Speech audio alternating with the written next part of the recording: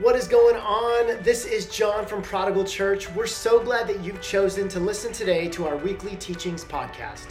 At Prodigal, we're all about two things: loving God and loving people. The best way to stay connected is to download the Prodigal Church mobile app available at your app store. There you can donate, watch past series, and stay up to date on all things Prodigal.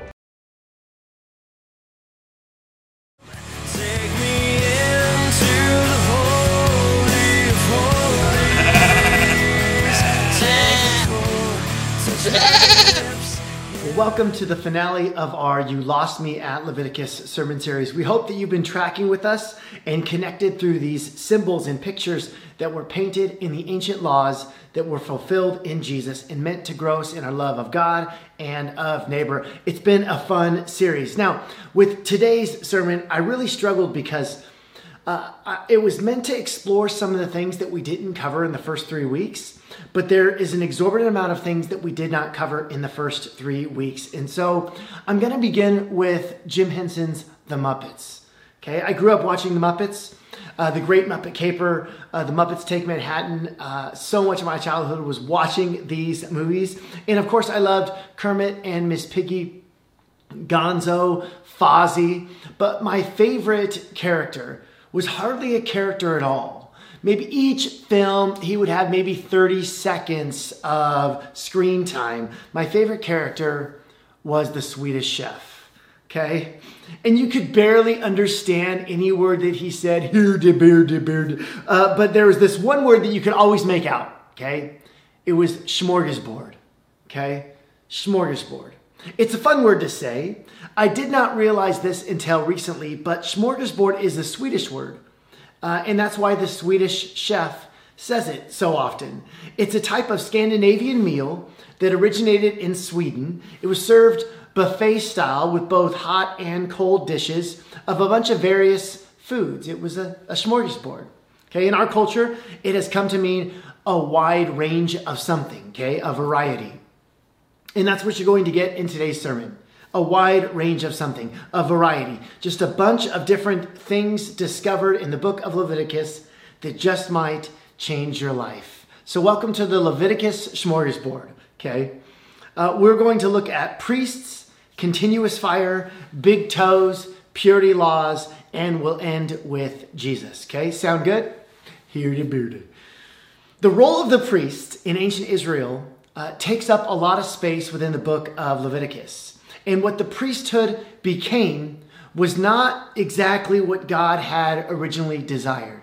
Check out the heart for the priesthood in Exodus 19. It says this: "Although the whole earth is mine, you will be for me a kingdom of priests and a holy nation."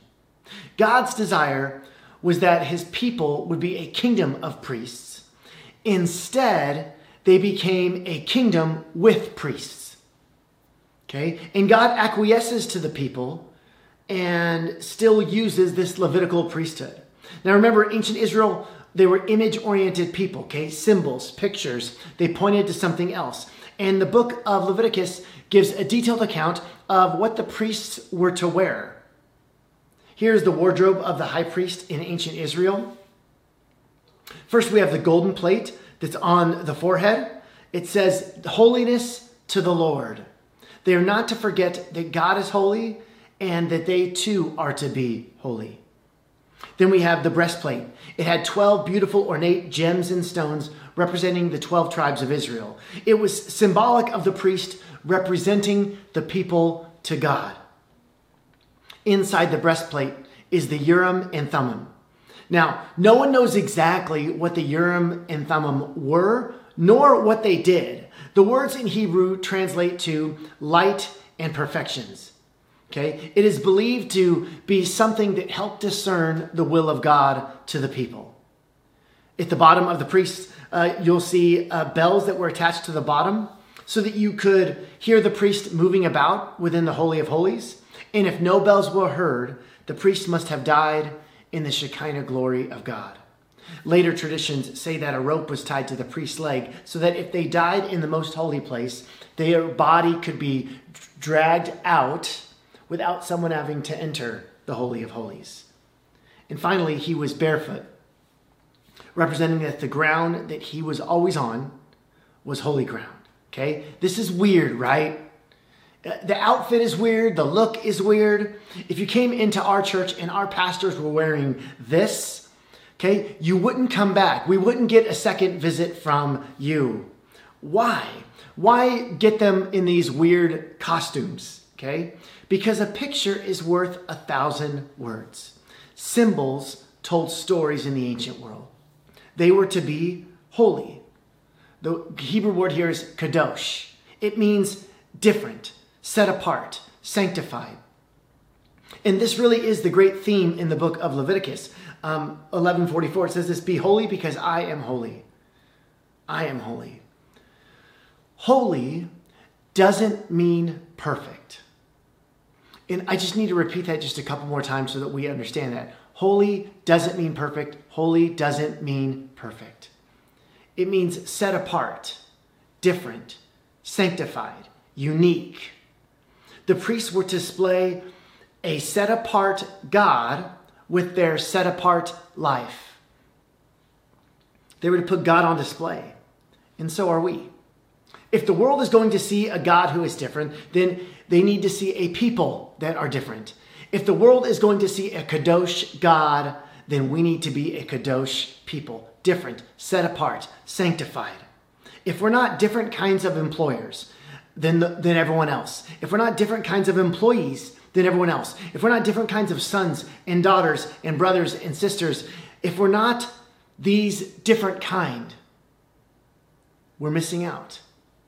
We're missing out on God's calling on our lives to be a holy nation, a priesthood, to be holy because he is holy, set apart. How are you set apart from everyone else?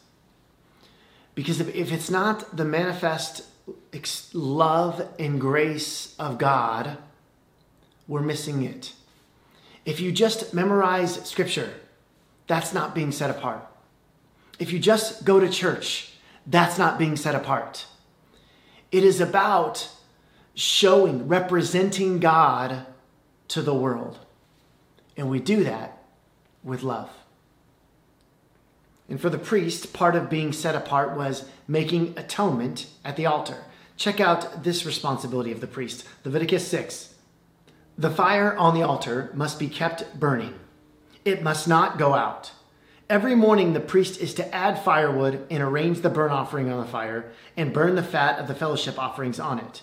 The fire must be kept burning on the altar continuously. It must not go out. It was always ready, always available for people to make their offerings, okay? 24 hours a day. This was the first 7-Eleven. Always open, always burning. God was always ready to commune with his people. The continuously burning divine fire at the altar helped remind the Israelites of the reality of God's presence, with light by night and smoke by day. It relayed the reality of God's presence and their need for God. Now, it did rain back then, yet the priest had to work even harder to keep the fire burning. 24/365. The sacred fire endured throughout the 40 years in the wilderness, and likely beyond that, as tabernacle worship continued until the time of King Solomon in the building of the temple. Now let's try something else from this smorgasbord. Leviticus 8, we find detailed instructions about the ordination of the priests, okay? Their public confirmation, the first service as pastors of the people. Check out this in Leviticus 8. He then presented the other ram, the ram for the ordination, and Aaron and his sons laid their hands on its head. Moses slaughtered the ram and took some of its blood and put it on the lobe of Aaron's right ear, on the thumb of his right hand, and on the big toe of his right foot. Moses also brought Aaron's sons forward and put some of the blood on their lobes of their right ears and on the thumbs of their right hands and on the big toes of their right feet. And then to make it even weirder, he splashed blood against the sides of the altar. Okay.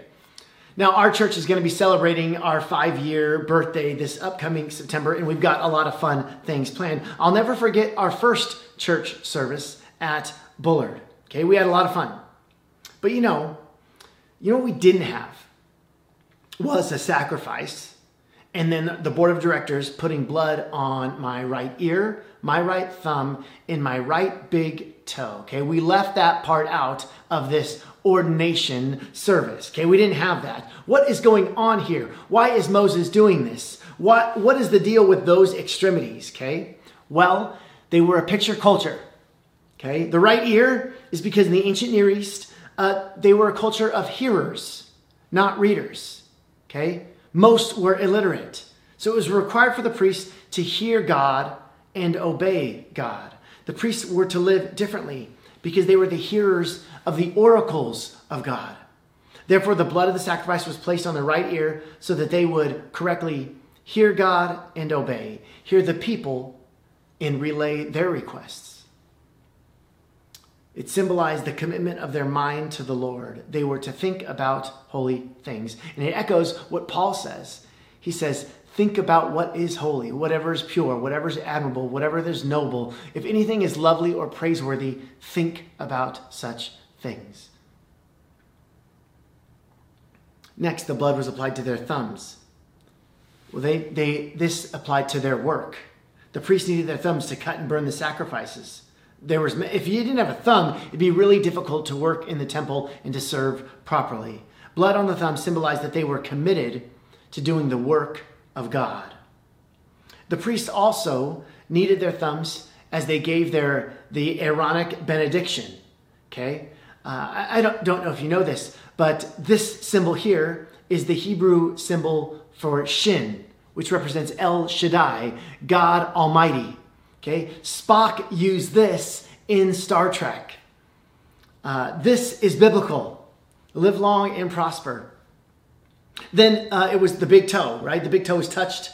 And it was about representing how they are to walk righteously before God. It's difficult to walk without a big toe. Balance can become an issue. And so it was a reminder to walk righteously. All of these were to be symbols of their call to be God's servants from head to the toe. Now, all of this is bringing me back to the 1990s worship song that you heard earlier, Take Me In. Here's the lyrics. Some of you Christians who were maybe in youth ministry or in church in the 1990s, you'll remember this song.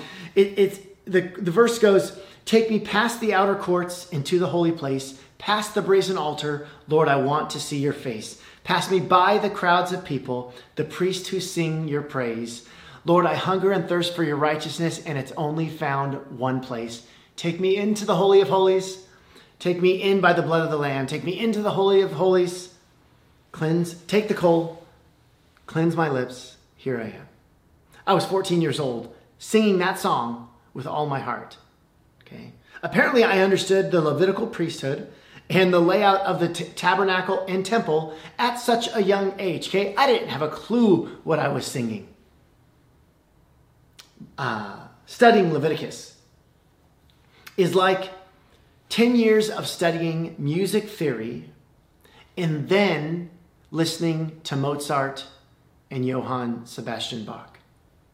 The first time you hear these brilliant composers, you're like, wow, this is pretty good. It's pretty good. But if you studied music for a decade and then you went back and listened to Mozart and Bach, you begin to see and hear things that you never heard or seen before.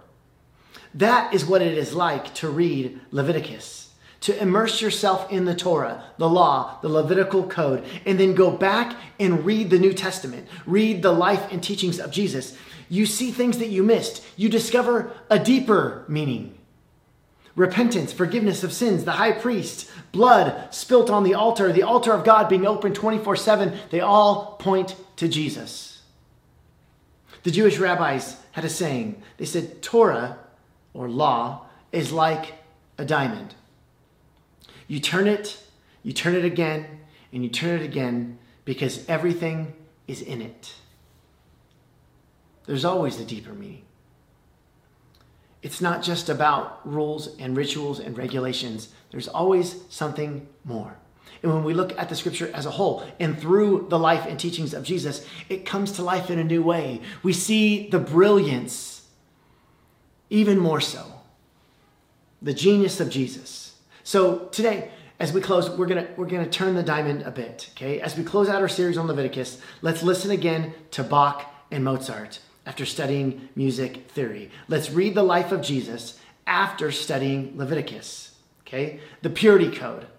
That's the weird stuff in Leviticus. We barely have talked about that, okay? It gets extremely specific and uncomfortably real, okay?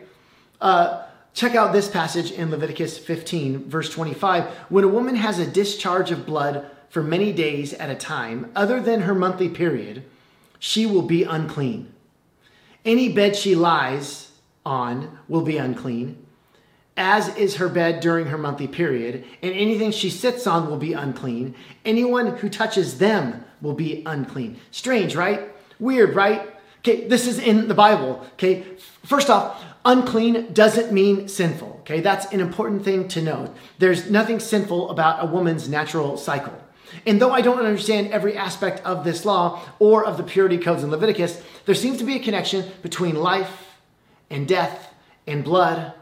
And in the ancient world, not only was the woman unclean, but everything she touches unclean. Anyone who touches her is unclean. And if you touched what she had touched, you're also unclean. Okay? Right here in Leviticus, we discover the origin of cooties. All this time, it was right there in front of us. Okay? But when you were unclean, you would just bathe, wait the prescribed amount of time, and then boom, you were clean again. Okay? Now check out this verse in Leviticus 21. He must not enter a place where there is a dead body. He must not make himself unclean, even for his father or mother. Okay? Dead bodies is a huge no-no in the purity codes of Leviticus. Not only could you not touch a dead body, but you couldn't be in the same room as a dead body. Not even if it was your mother or father. It would make you unclean. Only the nearest kin could handle the burial rites of a loved one. If you touched a corpse, you are dramatically unclean. Now, it is with these weird laws in mind. Let's look at Jesus. Turn your Bibles to Mark chapter 5, and you can follow along in the Prodigal Church app as well. It says this: When Jesus had again crossed over by boat to the other side of the lake, a large crowd gathered around him while he was by the lake. Then one of the synagogue leaders named Jairus came, and when he saw Jesus, he fell at his feet.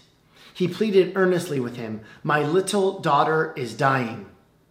Please come and put your hands on her so that she will be healed and live." So Jesus went with him. He begs Jesus, put your hands on her now, because he knows that if she dies, that he can't put his hands on her.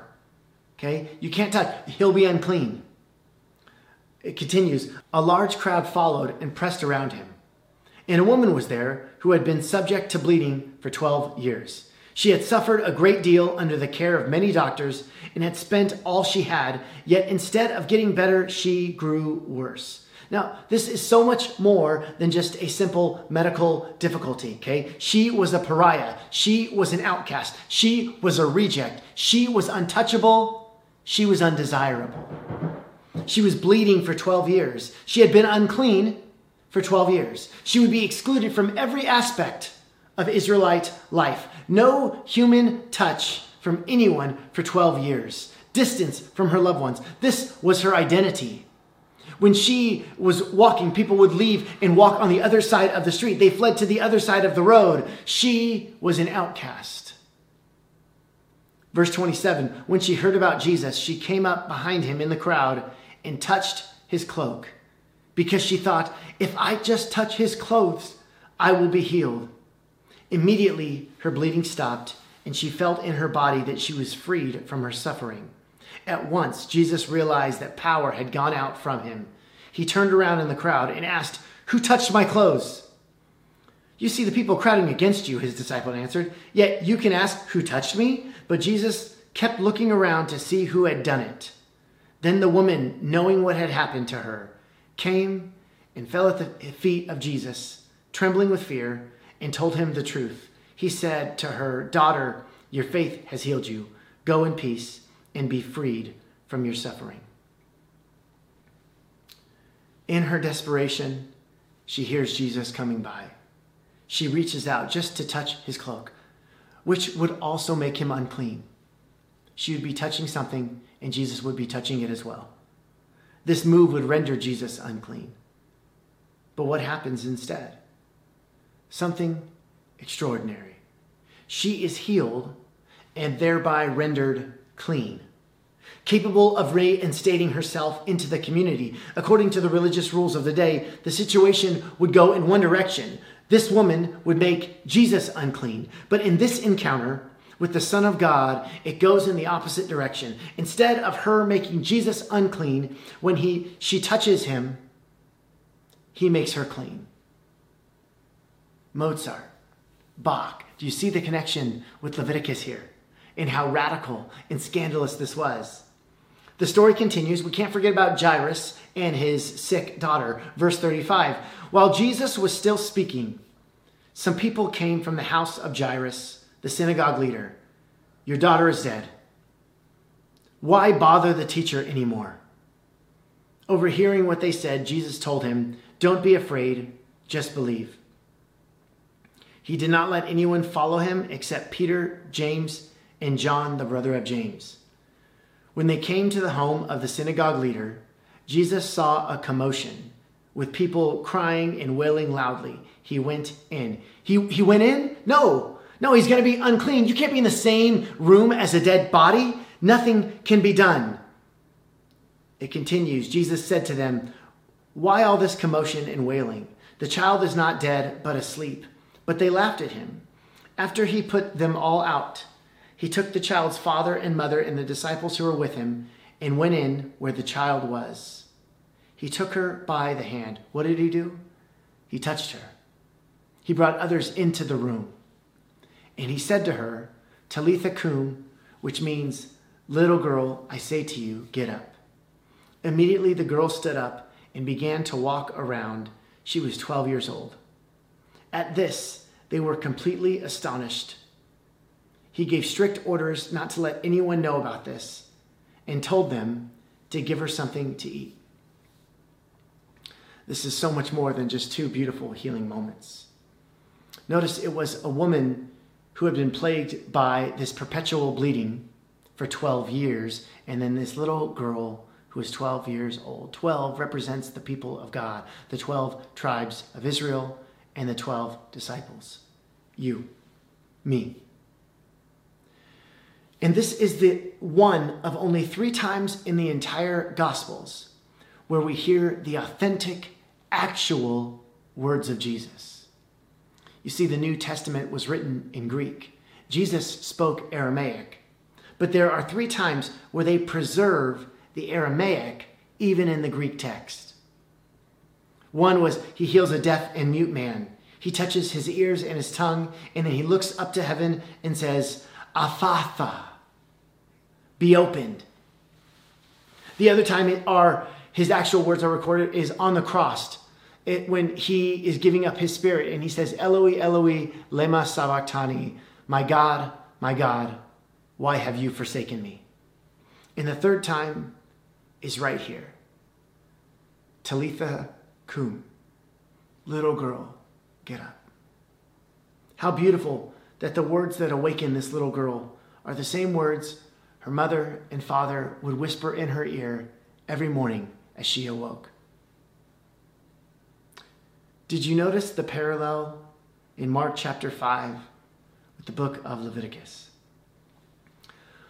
What is supposed to happen doesn't happen. She is dead. She is going to make Jesus unclean. But instead, Jesus brings life and brings other people into it.